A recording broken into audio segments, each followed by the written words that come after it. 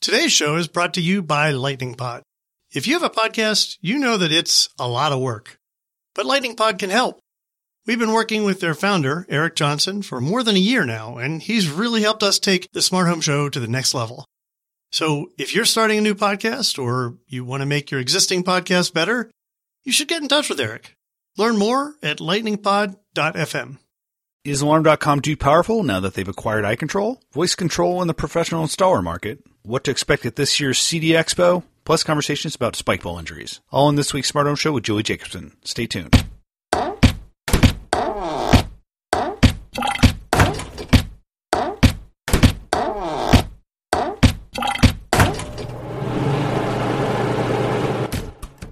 Hey everyone, this is Mike. Welcome to the Smart Home Show. Today's guest is Julie Jacobson, who I've known for going on 20 years now. When I think back to the late 90s when I first started covering the connected home, one of the first people I started reading regularly and talking to regularly was Julie Jacobson.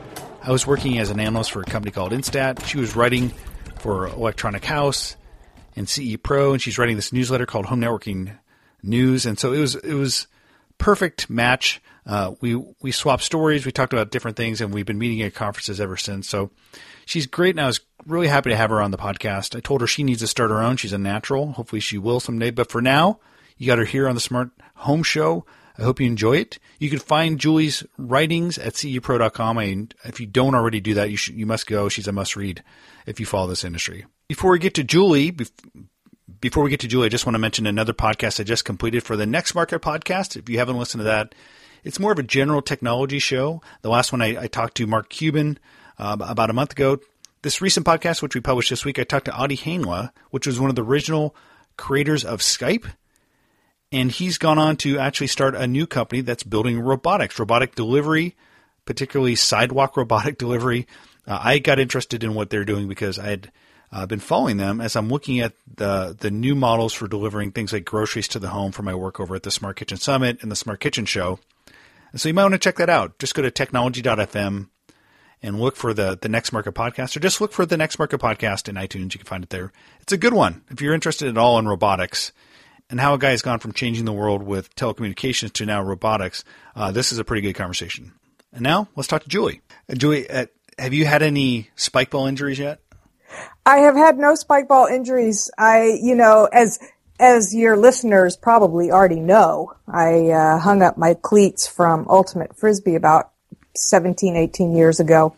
So I was, looking for another sport in my old age, and the spike ball thing looked really cool. You turned me on to it, and I assumed I would rock it because that's just how I'm built, and I played it once, and I was not any good, and it was very sad. Now, did you play with people who were equally bad? Was it just a bunch of people playing poorly? It was me and my partner playing poorly.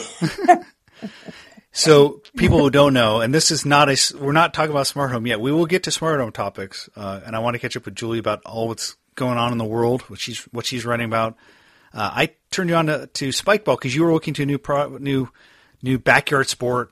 It's the concept of spike ball is you stand around a net. It's almost like volleyball rules, but it's a little net in the middle. And you just bounce a ball off it. So, well, you make it sound so easy. So yeah, it's not easy. Pathetic at it. I'm kind of pathetic at it too. But I play with my son, and he's younger and more nimble than me. So I feel old playing it as well. All right. Well, let's hope my mind is more nimble than my body is today. Yeah, and I don't know. I'm pretty sure that a lot of people who listen to this, or most people that listen to this podcast, probably also read you over at CE Pro. We've known each other going back forever, like the 90s. You were writing like this. You're writing like a smart home industry newsletter for a while, in addition to the stuff you're doing at Electronic House and CE Pro. And I think that's when I first connected with you.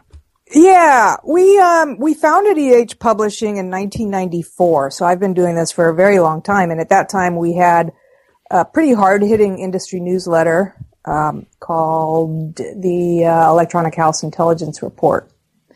And that kind of faded away after a while, but now we have CE Pro magazine, which ostensibly is, well, it's the leading trade magazine for people that install home technologies. But we also try to cover the bigger picture of the home technology, the smart home industry, and anything that touches. You're basically an industry legend. Right? I mean, you've won awards from CEDIA. Like, didn't you win an award at the last CEDIA? Like, and I don't know if it's one of these like, hey, let's give her an award before she dies thing. I don't think you're supposed to die. It's like, no, this one was actually kind of a big deal. It was a big deal. But Tech Home Leadership Award or something like that. And even though I have no leadership skills, I have been doing this for 22 years, so I guess it was my turn. Yeah, and I've said this about like Nate Williams. Like, if you don't know Nate, you're not in IoT. You are not. If you don't know Julie, you're probably not in. You're certainly not in the professional installer channel, and you're probably not in smart home. So you're a living legend. So I'm super glad we got to catch up. It's always good to catch up with you. What was that? It was the home networking. You remember you had a home networking? Oh, home networking news. Yeah. That was a thing. Yeah. Like, at the time we were both writing about home networking, I was coming at it from you have these guys like AMD and the chipset guys putting out phone line networking stuff. Yeah. And then you were coming at it more from the professional installer channel, but also writing about the consumer stuff. Mm-hmm. And then we had like the Trisha Parks over there doing whatever she does. I'm not sure what she does. So it's been, and so you've probably been to more CESs than I have. Or we're probably close. I have been to 23. Okay. Did you start in Chicago? Did you go back in Chicago? No. Okay. I don't know if you knew this. This was just going to be us talking about the past, this whole podcast. Yeah. For those of you who have just tuned in. Mike is walking down memory lane with Julie. That's what this podcast is. Let me talk about how well I attended Sunday school. Well, let's talk about some industry stuff. And I think, you had a post about alarm.com and who will be the next iControl. That certainly, I think, is one of the biggest pieces of news to transpire in our space for a long time. I mean, I've been kind of watching and expecting these platform guys to come together and maybe some consolidation to happen for a while. The iControl story has been brewing and percolating for a while. I think even before Stacy wrote that piece, we all kind of knew that iControl was in play. It was just a matter of who was going to be. And so it wasn't surprising, but I'm kind of curious what you think the implications are for the industry going forward. Well, the situation is this. Alarm.com was pretty much the first and is the only smart home as a service provider, as I call it, SHAS provider, targeting independent dealers. So the independent security dealers, independent home automation dealers, the guys that are doing 5 jobs a year to 1,000 and 10,000 jobs a year. They have the platform for that. iControl provides very similar services, the same type of platform, but they've always gone after the bigger players. Specifically, ADT was their first account, and then they moved on to the cable industry, Comcast and Time Warner Cable and all the others. So, and they had at the same time started to launch a dealer program to hit up these independents, because it's a scary situation to be where iControl was, where basically they had 6 customers, very large customers. And that was iControl 1, right? Yes. So the dealer program was iControl 1. So if the acquisition goes through with Alarm.com acquiring all the dealer side of the business, and right now the only dealer side of the business they really have is ADT, which is substantial, of course, and Comcast is acquiring the cable side of the business, then Alarm.com is going to create, I don't like to use the term monopoly because that could be construed as a legal term, but basically they will have the only platform out there for independent home technology and security dealers. You wonder, I mean, the big question for them, if I'm buying the iControl business, is the status of the ADT relationship. Because I know it seems like ADT could be one of these companies that says, hey, looks around, maybe we should just build our own. We know that they've had some sort of relationship with Zonoff, which I think that's why iControl brought the lawsuit against Zonoff, because they knew they were making trips down to Florida. Correct. to talk to ADT. Correct. So that's interesting to speculate. What happens to that ADT relationship for the old iControl business on the dealer side? Well, that's the $1 million question. And I wonder if, I mean, that will have had a big play in the valuation of iControl. And some would argue that Alarm's acquisition of that portion, what was that, $140 million? People were wondering if that was a large undervaluation of iControl, but we don't know how much Comcast paid for the other part of the business. But the big question is ADT, and they have said most definitely that they're interested in moving on to their own hardware platforms, their own software platforms. We know they had been talking to Zonoff,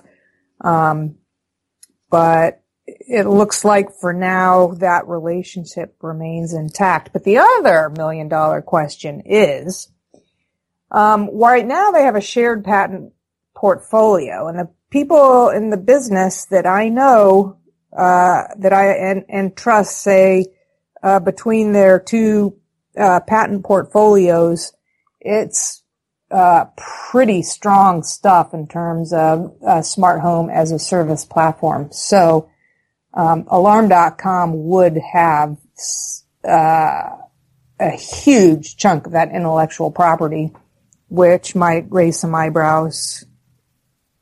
Yeah, and it's interesting, if you can't beat them, buy them, really, because that was the lawsuit. I mean, they were in court. Alarm.com and iControl were in court over those patents in particular. iControl emerged the victor. And then not necessarily. And I had written that at one point, and I might have been a little bit off on that. Effectively they shared all patents. And, right. But regardless, if iControl gets those patents, obviously there has to be some sort of sharing with the ADT and with Comcast. But that's pretty severe. You're going to be very hard pressed to find a competitor that could come in and match their services. And just the patent portfolio, and I don't have it in front of me in all the language, but just the remote and cloud-based management of a home using IoT and smart home technology. If those patents cover in large breadth, that's a big deal. And they could at some point have claims with guys like Google and all these guys that are trying to get into remote management of homes using smart home technology. Well, I don't want to overstep my right. We're all kind of speculating at this point, right? But they have a lot of patents on integrating the professional security monitoring with the lifestyle-based home automation. Yep.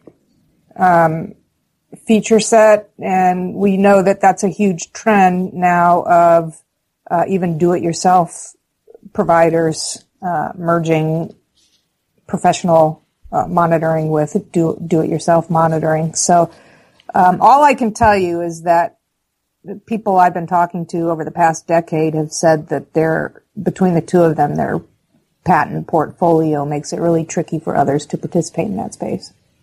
Let's move on to talk about this kind of weird Soho, Sonos, experiential retail that you guys actually did a piece on. I think it was Chelsea that wrote it. Yeah. And so that's kind of interesting. I mean, I was just in Soho for the Perch to go to Perch, which is another kind of interesting place. Yeah, I forgot about that. But what are your thoughts on this place?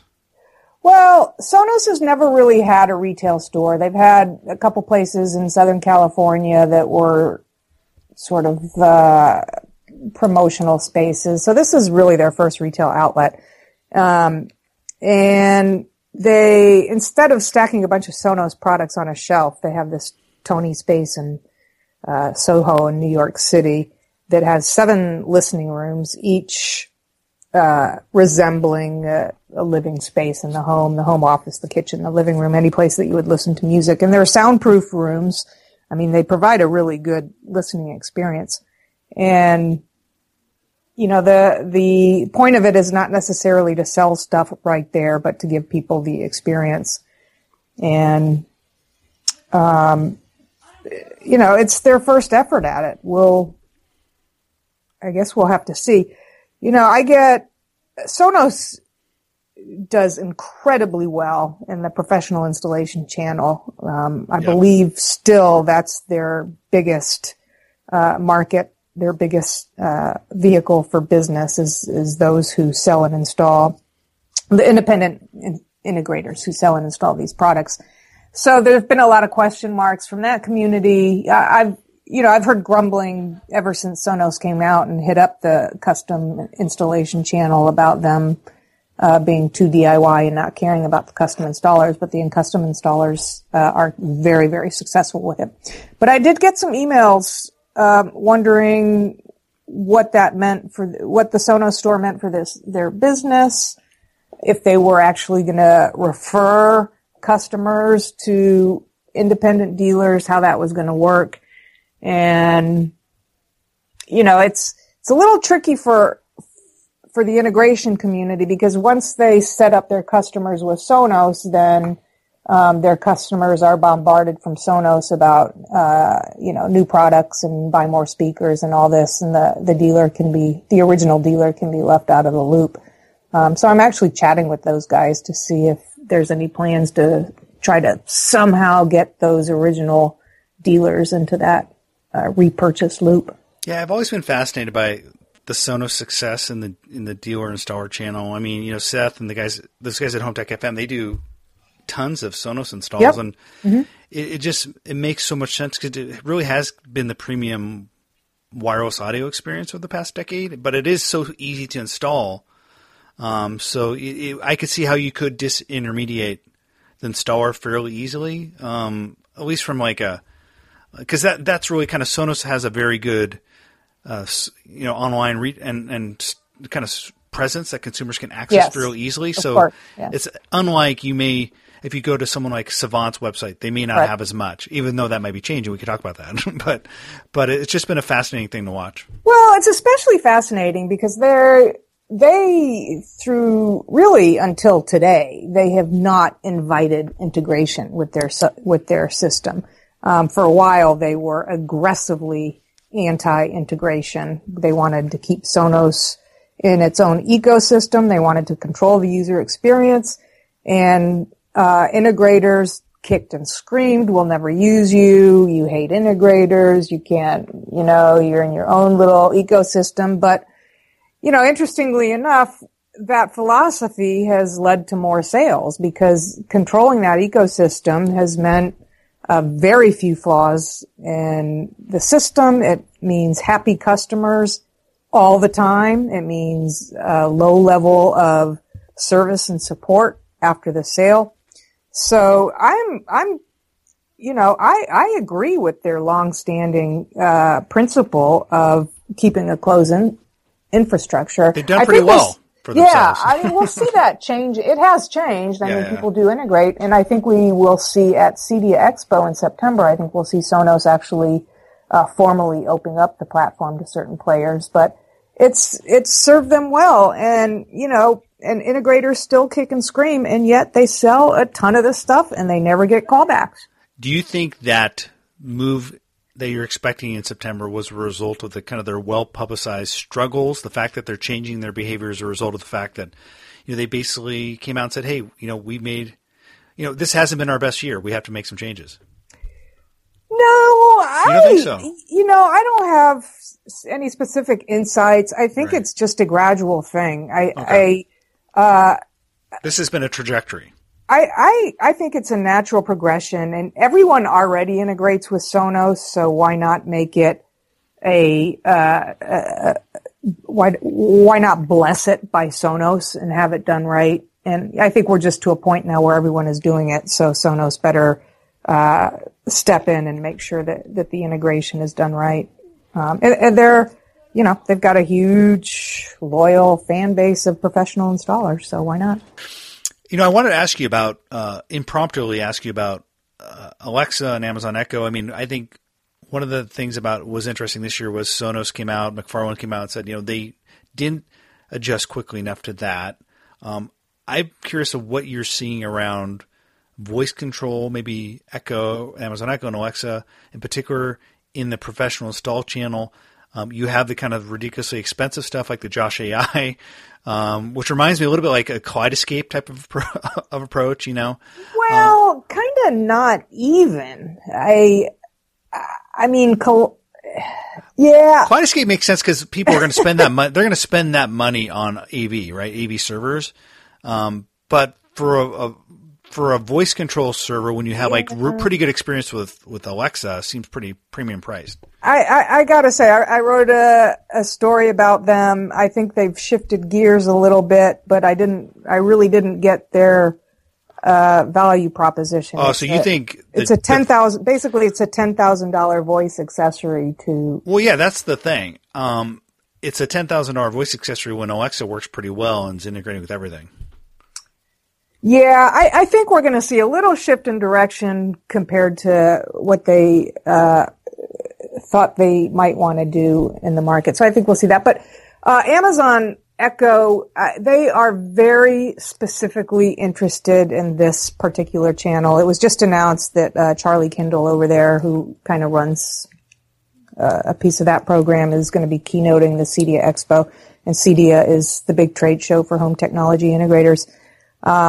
But they are very engaged with the custom community and in particular the home automation guys to get their voice recognition platform embedded around. So I at this point don't know the specifics of what they'll be doing, but I can imagine we're going to see some tightly integrated solutions at CEDIA. Well, you could just skip CD and come up to my Smart Kitchen Summit to see Charlie speak because he's speaking at that event. Then that's exactly what I'll do. By the way, I heard wonderful things about your first Kitchen Summit. Are you going to come? I'll work on you. You don't have to answer. This is a lot of pressure. I'm going to work on Julie. I know folks who listen to this podcast would love to see Julie there. So I would, if enough of your fans write me and say, hey, come. What if we had a spike ball tournament? If I would consider that. I wouldn't want you to get injured at my event. That's what I'm worried about. It's not an event if I'm not injured. So. Have you ever had the conference or the event injury? I know at CES I get sometimes the foot problems just because you're walking 30 miles a day. But I'm 51 years old. I hurt. All the time. Time. I can't tell what's a trade show injury and what's just old age. Just old age, yeah.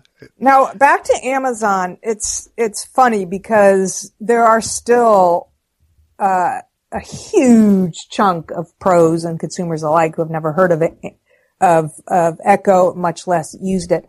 And you will find that when in a conference, I was just moderating a conference in London a couple weeks ago.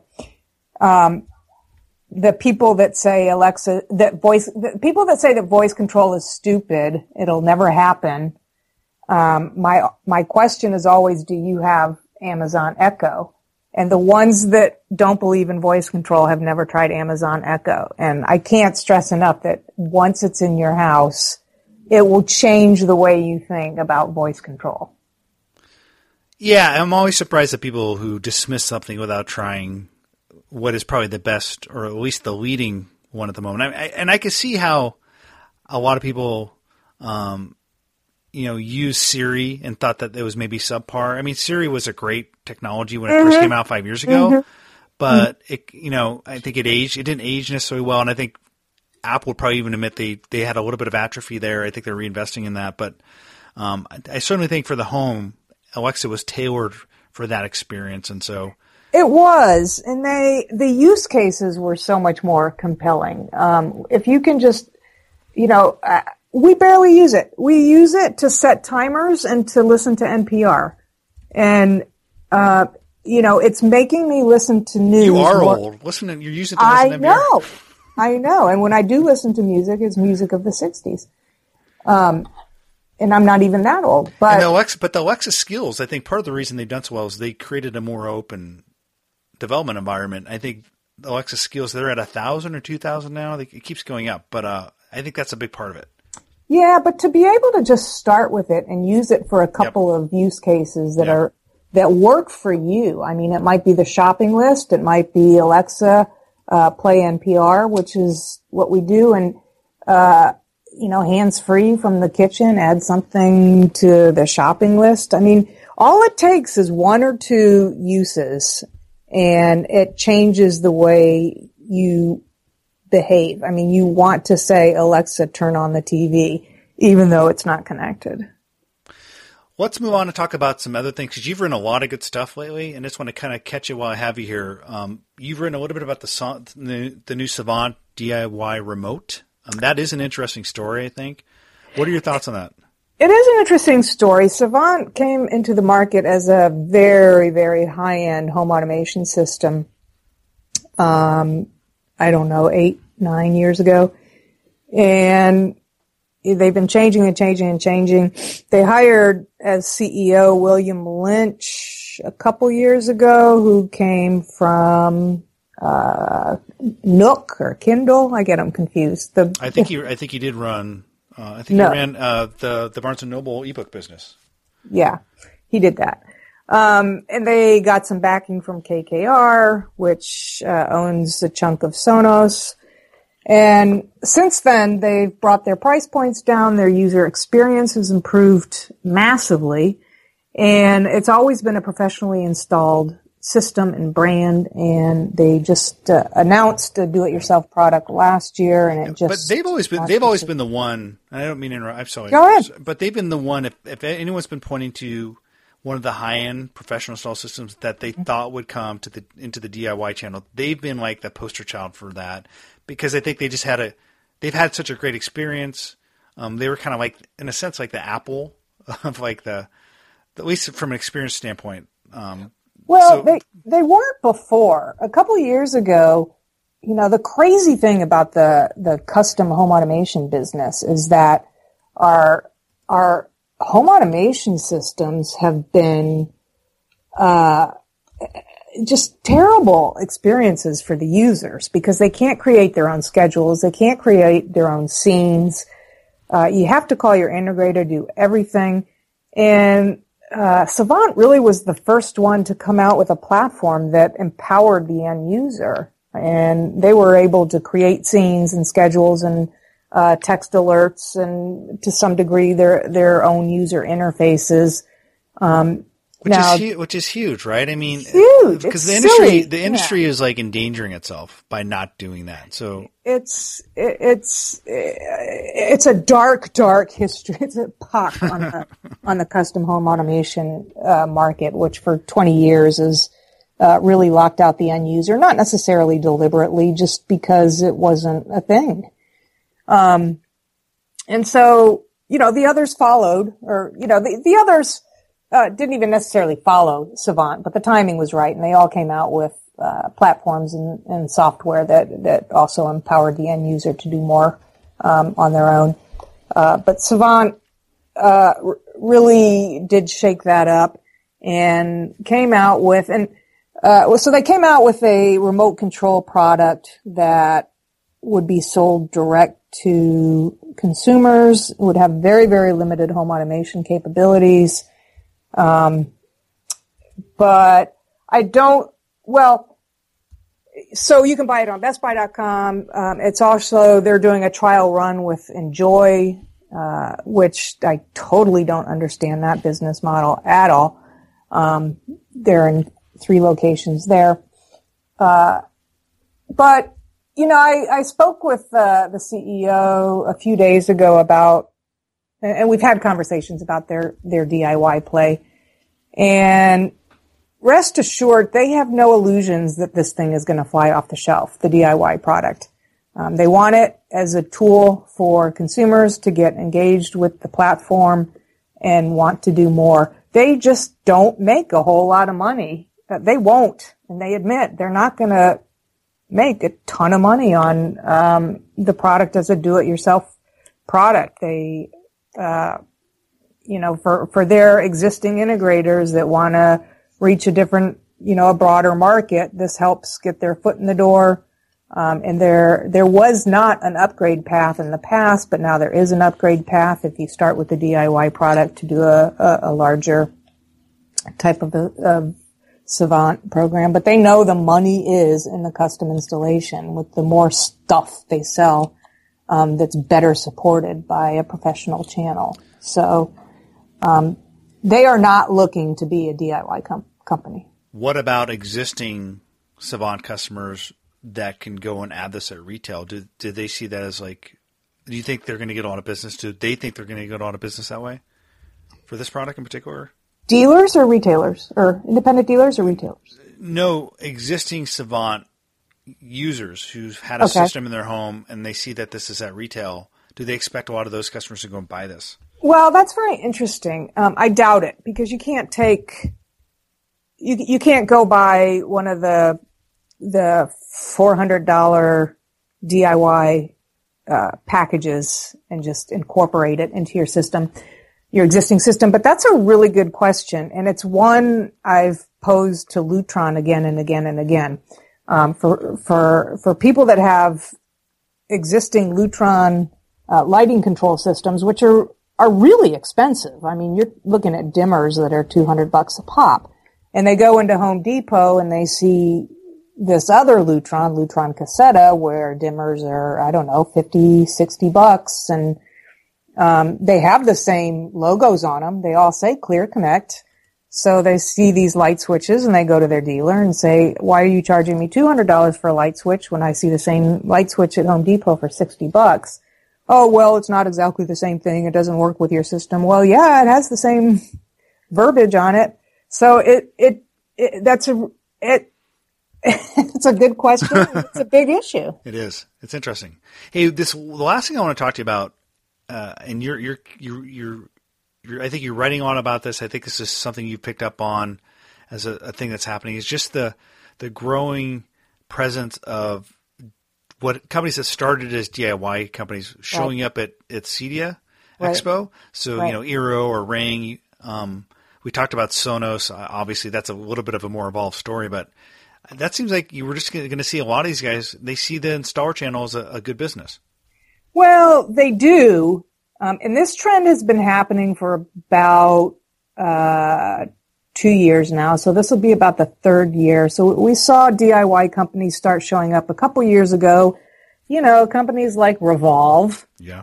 Rest in peace. It in some cases it becomes the trade show or the channel of last resort, when all these companies that thought they had great DIY products realize maybe it's not such a DIY product and we ought to try the professional channel.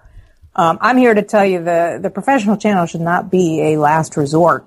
You should grow a DIY business as you're growing your custom business as well. So that's my little pitch. But, so Sonos is there. Nest has been there for a while. The CEDIA channel represents quite a large, audience, installer base for Nest. We see a couple of light bulb manufacturers, Illumi and LifeX. I haven't seen a good story around smart bulbs in our channel. I can finally, after all these years, think of a good value proposition for custom installers, but I haven't had heard a good story around that. We'll also see Nortec there, which makes 2 gig. They've got a bulb. Insteon has a bulb. Lutron has a bulb. URC has a bulb. What about the doorbell guys? Ring's going to be there. They're all going to be there. Skybell. No, not Skybell. They're all on the exhibitor list as of now, except for Skybell. Is Vivint going there? Vivint is not there. August? August is there. Okay. Believe it or not, ask me anyone on the CD exhibitor list. I will tell you because I've been through it many times. So those of you who haven't seen Julie's amazing CES pre-reports, you actually do webinars as well. Like, you always do a great job telling us what's going to be at CES. I always love reading it. Thank you. And people who don't get that should keep an eye out. You usually put those out in December. I believe, right? I do. I do a webcast as well as, a 110-page document. It's crazy. You do a great job. Do you do that for CD as well? I think I have done it in 1 or 2 years past. I think we have one scheduled pre-CEDIA. It won't be as in-depth. Here's all the home automation companies. Here's exactly what they're showing. But I do have that information in my head. But like I said, Amazon will be there. Eero will make an appearance there for the first time.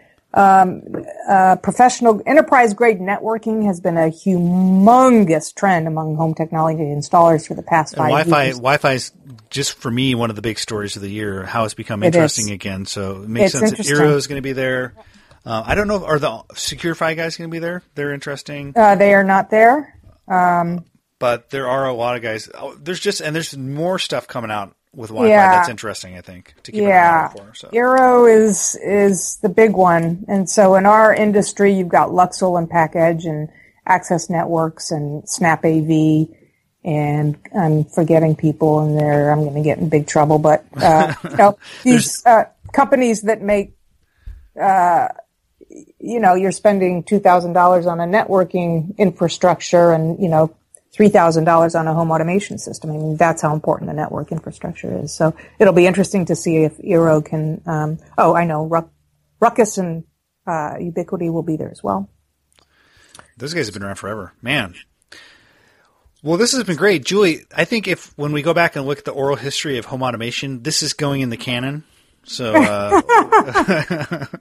thanks. I'm a big fan of, Mark Maron's podcast, and I feel like he's compiling the oral history of comedy for the last half century. And I'm trying to do that a little bit for home automation, and you're a big chapter. So thanks for being on the show. Half of which is in fact comedy. It is. And from comedy comes sadness, or sadness comes comedy. So, and there's some sadness in some of the home automation side, but it's paved with sadness.